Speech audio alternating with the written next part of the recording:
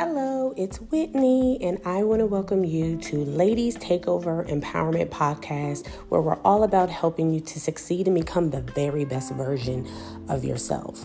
So can I just say this phrase, mental health awareness? Mental health awareness. Last month, it was mental health awareness. I can't express to you how important it is for us to truly take time to understand who we are, understand our emotions, the things that we've gone through, delayed reactions to tragedies and traumas that have happened in our life. This all is surrounded around these couple of words, mental health awareness.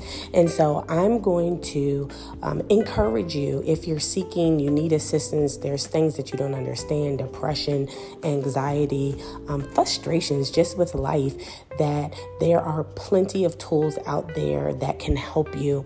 This conversation that we're about to kind of take a sneak peek into is really myself and my guest Shelvee Thompson talking about being aware of when you have become depressed, aware of when you have let death and delayed response to dealing with issues kind of take over your life.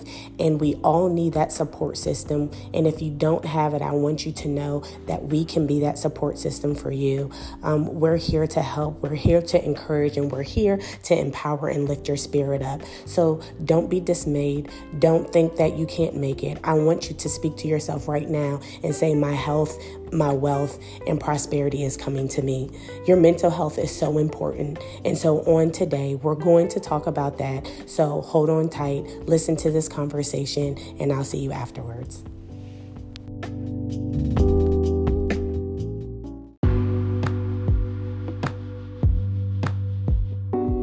Entrepreneurial endeavors that you do.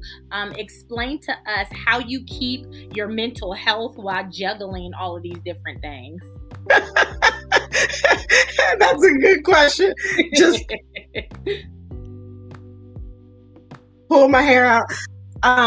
What I did hit my low. I really put in a lot of work. Prayer, reading, therapy.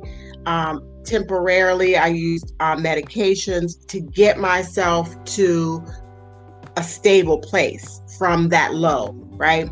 And the work that I put in.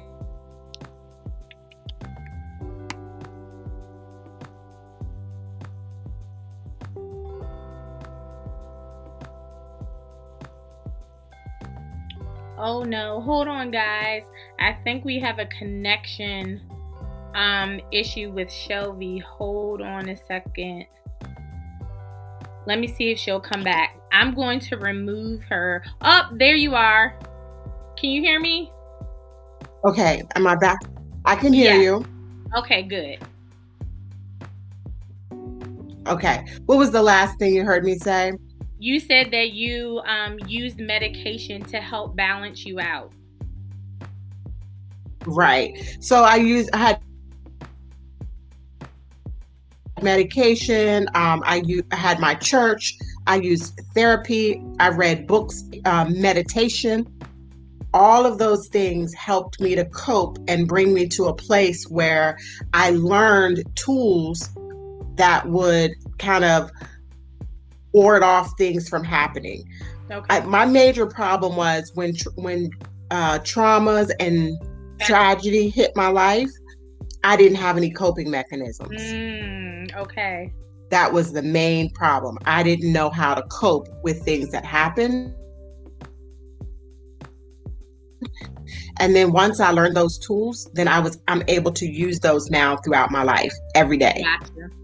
Gotcha. Is it going in and out? Just a little bit, but I can still follow you.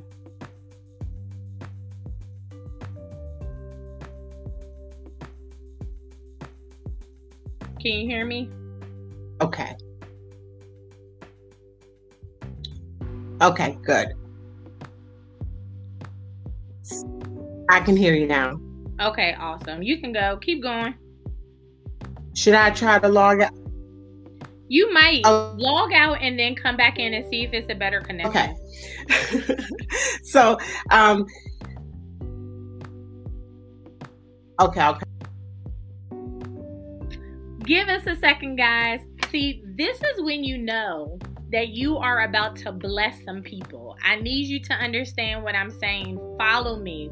Because there's times, there's things that happen in the airways, and there's things that people don't necessarily understand. When your mouth and what you are about to say, the authority that you carry, is about to bless some people and help some people and heal some people. All the powers that are out there, the powers of the air, will attempt to block and stop those things from happening. So I need you to know, if you don't have people logged on, I need you to get some people logged on right now that are about to be blessed by the testimony. It says that we are overcomers. The word of God says we're overcomers by the blood of the Lamb and the word of our testimony. And so my guest that I'm bringing back up, Shelvee, she has an amazing testimony, and we're about to set some people free. Some people are going to begin to self-heal in this month of mental health awareness. I want everyone to make sure that you're paying close attention. So I'm bringing Shelvee back on. Hey there. Hey, this is better, right? Perfect. Okay, go ahead. You said that you had to come up with a recipe that worked best for you. Yes, I did. And one of the things I was lacking was coping skills, right? I was raised by the Cosbys, and I had a very fluffy childhood upbringing. And, whenever I got into challenges, my big brother was right there to help me, or my parents were right there as a safety net for me. So I didn't really have to cope with much growing up. And it wasn't until 25, 26 years old when things started just coming at me like crazy. And I chose the wrong husband the first time. I made a couple of bad decisions that led to a lot of trauma and drama. And I just couldn't find my way out of it. And so like I said before, when tragedy hit me, I just didn't know what to do. I fell all apart. And so I had to put myself back together again, literally. I was literally 25 years old, married with a house and cars and a house in the Bahamas and a great savings account and a great career, 25 years old, right? And then all of a sudden, boom, I lost my child. I lost my husband. I lost my career. I lost my house. I lost my cars. God said, I'm going to strip you naked, going out there and figure it out. And I was like, wait 1 minute, wait. And I didn't know what to do. And so I just sank and was lost. And one day I just said to myself, I had a really good foundation. My family foundation was really strong. My spiritual foundation was really strong. And those are things that if I can encourage anyone with children, give them the best foundation you possibly can. Because in those weary moments, in those weary times when you're wondering, am I going to sink or swim? I was so much has been poured into me and invested in me. I have to choose to swim. And how am I going to do it? I have no idea, but I knew that the choice was that I was going to swim. And so I just had to figure out how, and then it all fell into place. And so I had to rebuild myself, rebuild my belief system, rebuild my toolbox. I didn't have a toolbox before, but I had to put things in my toolbox to help me navigate this world as an adult. And it helped me so much. And I became this person that I was so proud of, hey girl, you can withstand the rain. I was just so proud of myself that when situations happen, it didn't knock me down. And each time that life came at me fast, I was like, whoa, I'm still standing. And so, by the time I met my husband at 40, I was like, listen, I got this together now. So That's so funny. That's so cute. And to see you and your husband together, you guys are so beautiful. You are a phenomenal powerhouse couple. I know people tell me and my husband that all the time, and I'm just like, y'all don't know. It's all me. It's all me. I'm the one who's the powerhouse. And then he's just the added flavoring on the top.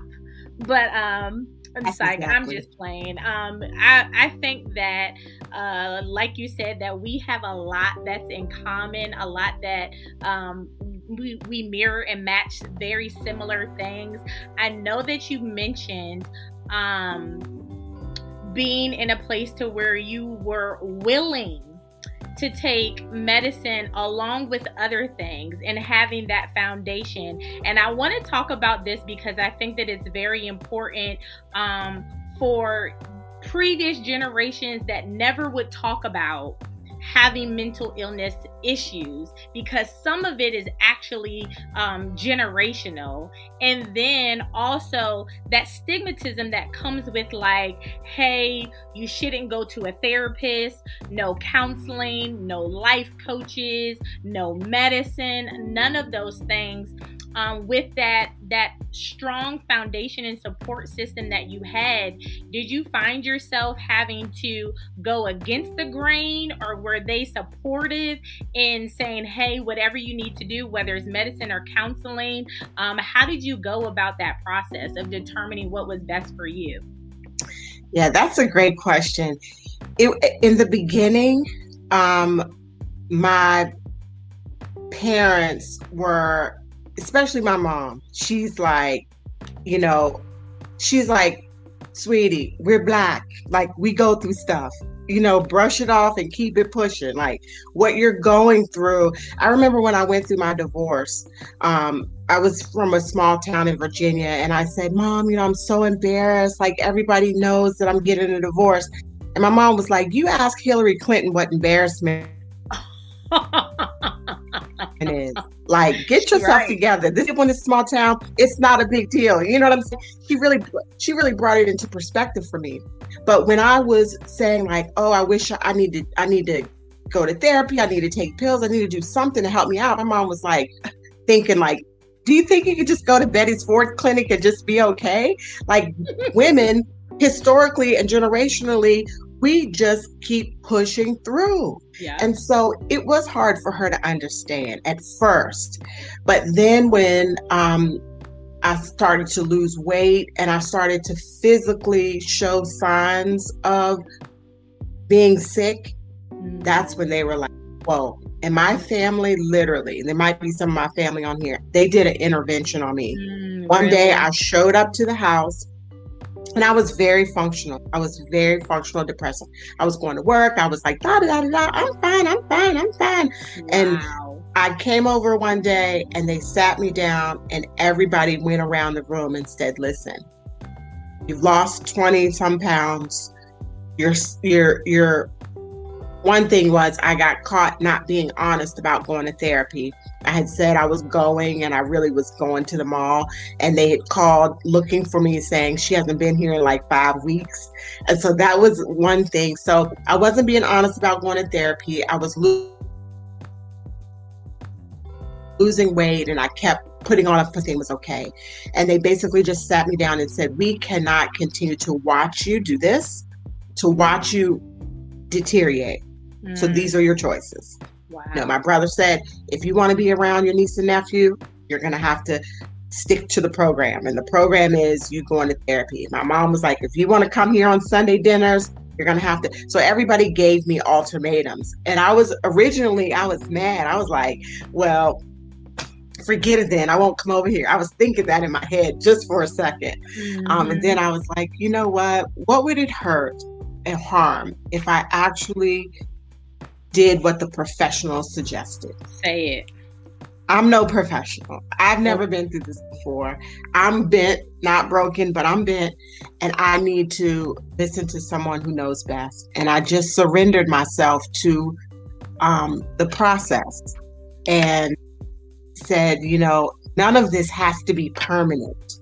That was the part, that's what I want people to understand. Whether you're going to do therapy or medication or meditation or reading books or exercising, whatever tool you use, it's not permanent. It's temporary until you can get yourself to a place back to who you were or better. Yeah. And that was my goal, to be better than I was when I was bent. And so I just surrendered myself to the process because I loved my family so much. And I had this strong desire to swim. And that's what did it.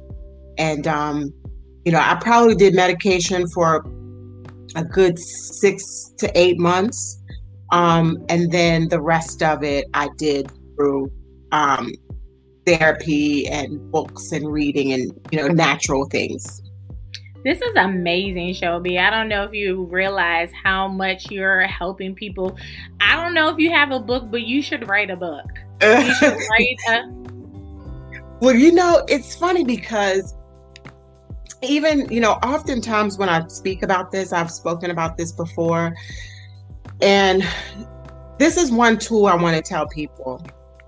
I went to therapy and I was on like this insurance thing, and you get like 15 days or whatever, 15 sessions or whatever your insurance allows, right?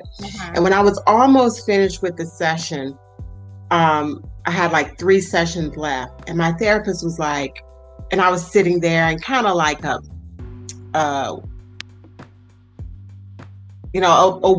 unopened way. And I said, listen, I got 3 more sessions. I need you to fix me kind of quick because the money's running out. The insurance, like, I need you to get me fixed, And she said to me, and I want everybody to hear this, he said, the healing can begin when you start telling the truth. And I was so angry. I gathered my things. I walked out. I got in my car. And I sat in the car and I cried. It was like, how dare she say this to me? And I came back in and I started to tell the truth. Wow. And it was like some of the trauma and traumatic things that I had gone through, I had lied for so long that I believed them. Wow. And I was telling her, my husband just, blah, blah, blah. No, it was just a little scuffle or this or that. I was like buttering up everything that I had gone through. And we went back in there and was like, okay, this is the truth. I'm a Lifetime movie all in myself, right? Then we could work on the healing. And I think a lot of people go into therapeutic situations and they're not honest about how they feel. They're not honest about what happened. They're not honest about the fear factor of what's going to happen going forward. And once you just say, surrender for real and be honest for real, then the healing can begin. Whatever method you choose, the healing can begin first with being honest. Man, I mean, that's a mouthful that you said. First of all, I wrote down that you said that you were functioning and depressed, which, I mean, that is a lot of people. And then you said surrender to the process because it doesn't have to be permanent. And then the healing begins when you start telling the truth. And I think that Dominique is on here. He said the truth will help you to truth will help you to triumph. And I think that that's so important because if you're not honest with yourself, then you definitely can't be honest with anybody else. And I think that what makes us function in dysfunction is living a lie. And so you get used to it. You're used to putting on that face and making excuses and saying all these different things when the reality is that you are broken. You've been looking through a broken lens at your life, at situations. You don't treat other people well because you feel bad about yourself. And there's so much healing that can be unpacked if we allow someone to come in and to help us. and to be that counselor. Now it's big, like life coaches, whatever it is that can help you to be the better form of you is where we should be at in this place in our lives. How do you feel about that? Absolutely. It's absolutely right. You're on point. I even now, there in 2022, I think about 46,000 people in the United States. 2021, about 46,000 people committed suicide, and most of those people were functionally fine on social media. They showed up fine to their family, their workplace. They showed up fine, and so most people are very, very good at covering their deep pain, and sometimes friends and those of you who may know someone might be going through something. You kind of got to ask the right questions. Are you okay? It's not really a deep enough question, because say that again. are you okay? Because you're gonna say I'm fine, like right. I'm fine. Right. How are you? I'm good. Right. But you're going to get classic answers. You really have to dig deep when you think that people are going through something, and pull and say, like, are you having trouble getting out of the bed? Do you have the same desires that you used to? When you notice that your friends used to like to play tennis all the time, and now they don't have the desire for that particular thing anymore. It could be depression, or when people have extended grief. I mean, there's obviously stages of grief that people go through, but from my understanding, and you do need to go through those stages, and sometimes people get stuck in one stage, and when you notice that someone is stuck in that one stage of grief, that's when kind of intervention needs to happen to move them along to the next stage of it, or they could sink. And a lot of people who are high profile, right, who are expected to be on, like the young pageant girl, or like a Robin Williams, or what was my man from Soul Train, Don Cornelius. Oh yeah. People like that who are in front of the camera and expected to be on, and expected to be happy and to be joyful. Like, you have all of this money, what could you be sad about? Those are the people you have to really, really tap into and peel back the layers, and oftentimes need the most help, because they are truly afraid to show any type of brokenness. Yeah, and that's what's scary. And I think that that's where I was correlating all of the things that you are expected to do. People may say required to do. You can't have an off day when you have a young child. You can't just lay in the bed when you have a husband, or you have a new thriving business, or a small business that you're trying to get up off the ground, or there's people that you lead that are literally looking to you for the next information. When you deal with crypto and the women, I mean, that's every minute things are changing, and you don't necessarily feel like you can afford to not be on at all times. And I think that it's important to have this conversation, because at some point, maybe not today, maybe even not next year, but you will reach your breaking point. And it happens to us all. And I can remember I was out, I thought I was enjoying myself at this concert, and it was a huge concert. You're talking about being embarrassed. I was at Jericho City of Praise. You know where that is out here, right? In this area, huge church in the Washington, D.C. area, at a concert. I felt myself feeling funny, and I said, you know what, to my husband, I think I need to go. He was like, right now, we can't wait a little bit longer. I was like, I need to go.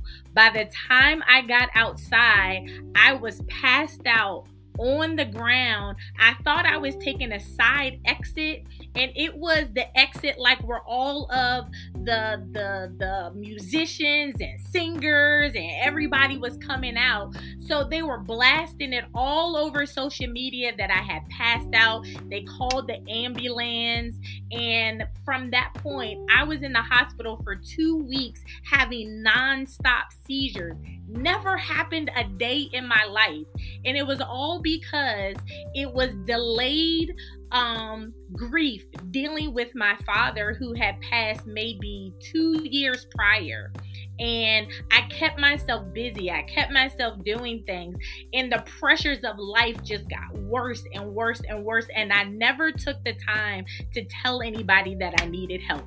I never took the time to tell someone, hey, I'm suffering and I don't know how to deal with this.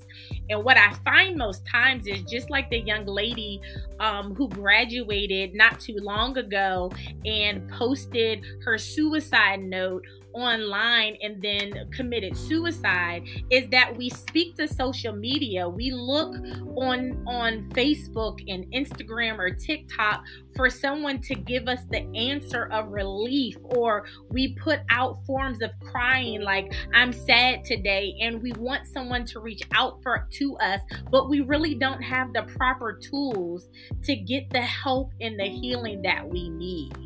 And I know I said a mouthful, but I was saying all that to say that there has to be a mechanism or a way that people who consider themselves close to us realize that we're going through, that there is a problem here and I need to fix it. And so I commend your family for being that for you. That's amazing, because everybody doesn't have that story.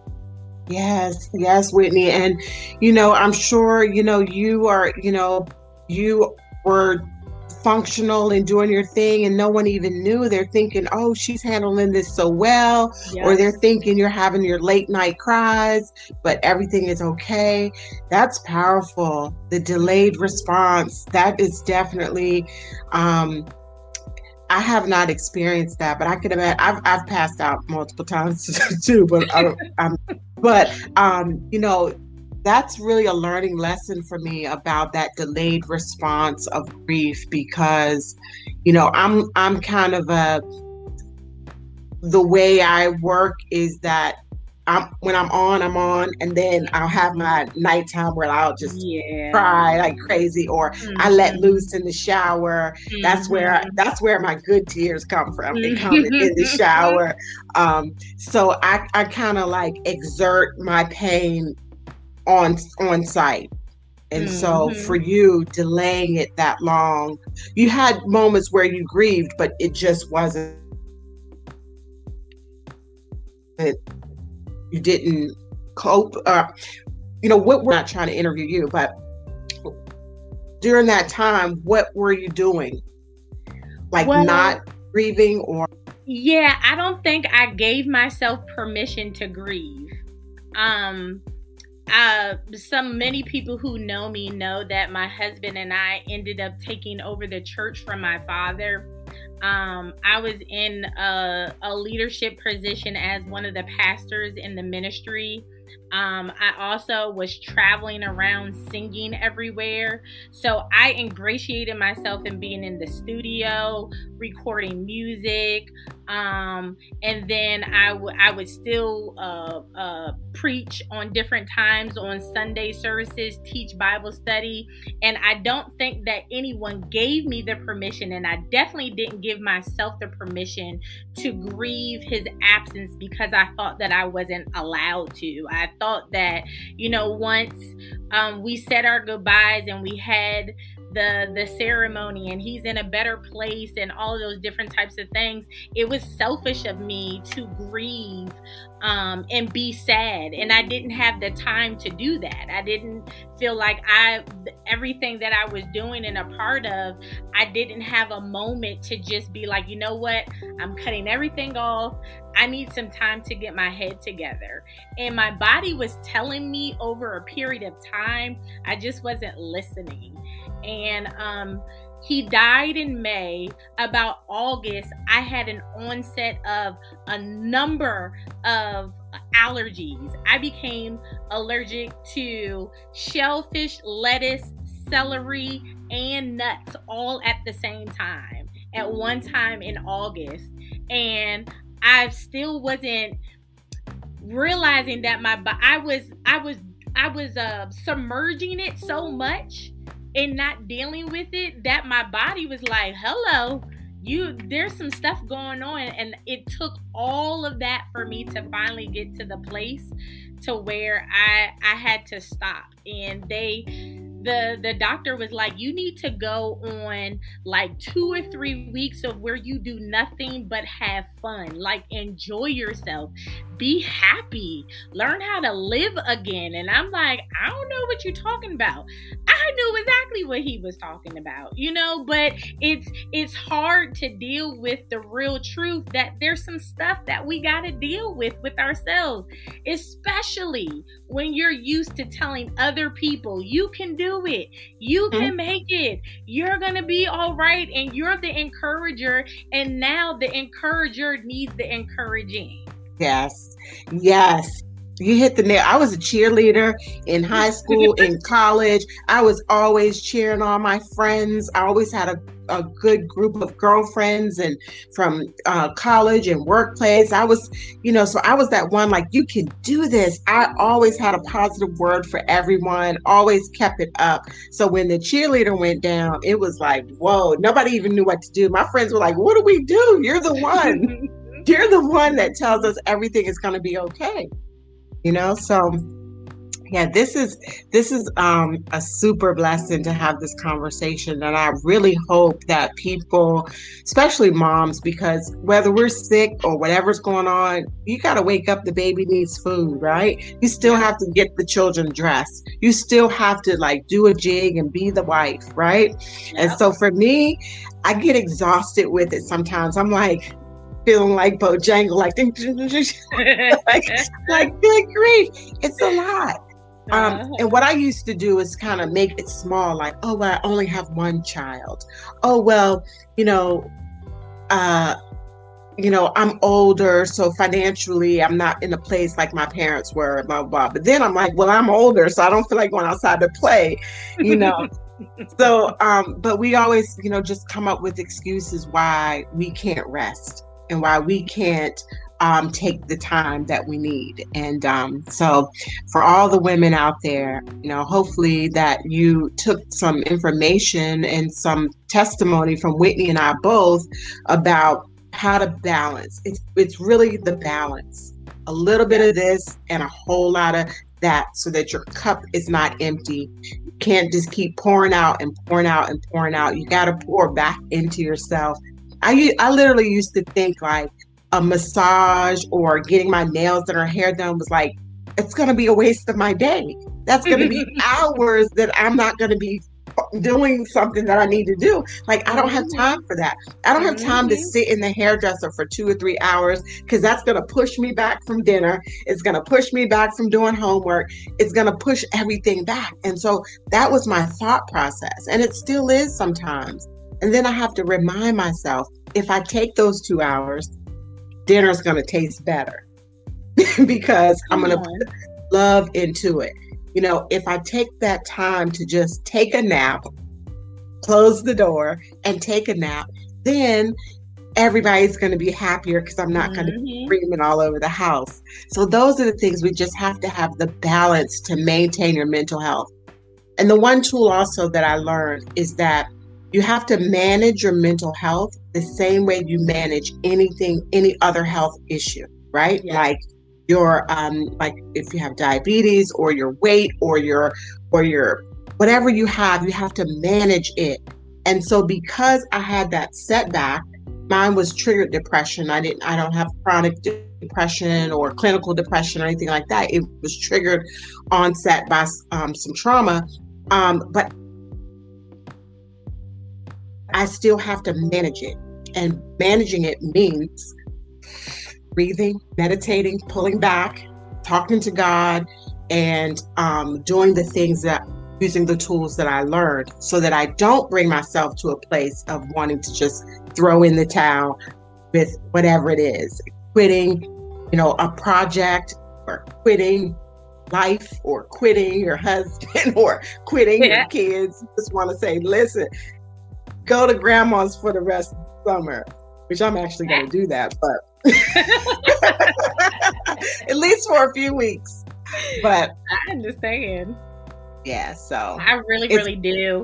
And listen, I was just telling someone the other day that my husband and I got married when I was 22. By 23, I had my first child.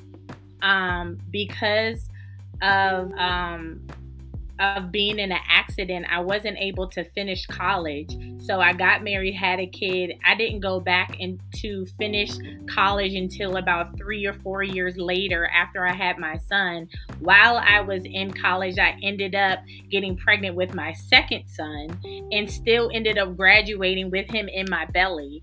And I realized that many of us can be purpose driven, where we're trying to reach a goal, and as long as there's a goal, you don't stop. You're always going, and that's the type of person that I am. So once something has stopped, instead of taking time to celebrate the victory and celebrate that you've actually accomplished something, it's like, okay, what's next? What am I doing next? What are we doing next? And we almost create so much stuff for us that we're doing that we take away the extra time that we could be enjoying our families and doing different things, that we make it difficult for us to properly prioritize.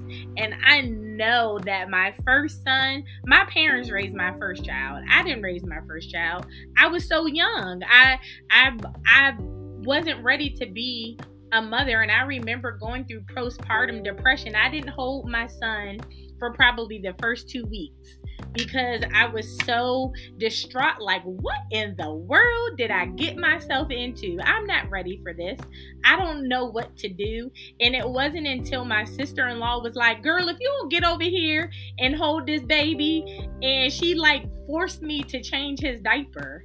And I didn't want to because I thought that I was going to hurt him. And she was like, change his diaper.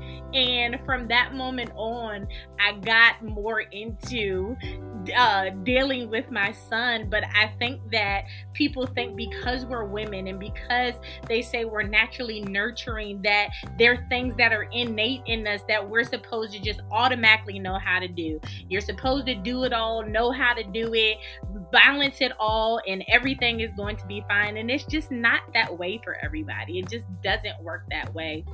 And my mom told me a long time ago, she said, Whitney, if you don't stop to take care of yourself, eventually when you leave this earth, people are going to forget, they're going to move on, and they'll find somebody else to do it. So you have to find a way to tell people no. Tell them I can't do it. Tell them no, my schedule doesn't allow for it. Instead of telling everybody yes, it's okay to say no sometimes. Yes. And you bring up a good point, postpartum, because what I had gone through before mentally, I knew that I could be susceptible to postpartum, but mine was like, when my son got here, I watched his every move 24. When he was asleep, my eyes were on him, my finger was underneath his nose. When he was awake, he was connected to me, and I literally was so exhausted. It felt like my eyes were bleeding. I'm like, how is this possible? I said to my mom, I'm like, how do people do this like over and over? Like they have one baby and then they have another. I was so exhausted. I was exhausted. And the postpartum that I had, I literally had it for my son was a winter baby in November, so we didn't literally take him out the house until like March. But he went to like Christmas or Christmas dinner out, but like out, we kept him in the house, and I kept my eyes on him like a little watchdog. Like he's gonna make it. I prayed for you for 22 years, and there's no way that you're gonna go to sleep and not wake up. like I have the power, right? That's the one thing. One thing as women and mothers, we really think we have all these bionic powers, and God, it's all God. And we need to, let go and let God. But I was like, no, God, me and you gonna work on this together. This little thing is gonna stay right here. So I held on to him so tight that it was driving me crazy. And so I had to release that. And it took me about 3 months to start saying, like, okay, he's sleep, can sleep. So yeah, postpartum is definitely something that as women we need to I see our little sister friends help supporting us. This is so cool. Cheryl and T and Deb and Keisha, so awesome, and Trina, so amazing. They're on here. But I think that this is great because it's helping, you know what I mean? And I think that even people who come back to watch this, it gives you I'm not the only one corner. Because what ends up happening a lot of times is that the adversary wants to isolate us. He wants us to make us think that we're the only one in the world that is dealing with the trauma, the pain, the hurt, the disappointments, the frustrations in life, when the reality is that there's so many that are going through the same thing. And I think that if we can come together as women, even as a generation of people, to help others, to talk about what's going on and be a support instead of tearing down. My husband and I were talking about you before this was happening, and it was just refreshing. He was like, she's just really a really good person. I was like, yeah, you're right. And he was talking about how you were saying how you wanted to get to meet me, because I think you probably met him before me in the company. And the thing about it is that it's refreshing when someone looks at you and is like, hi, and is genuine, not sizing you up, not trying to see what you got on, or, oh, that's your husband, that's your...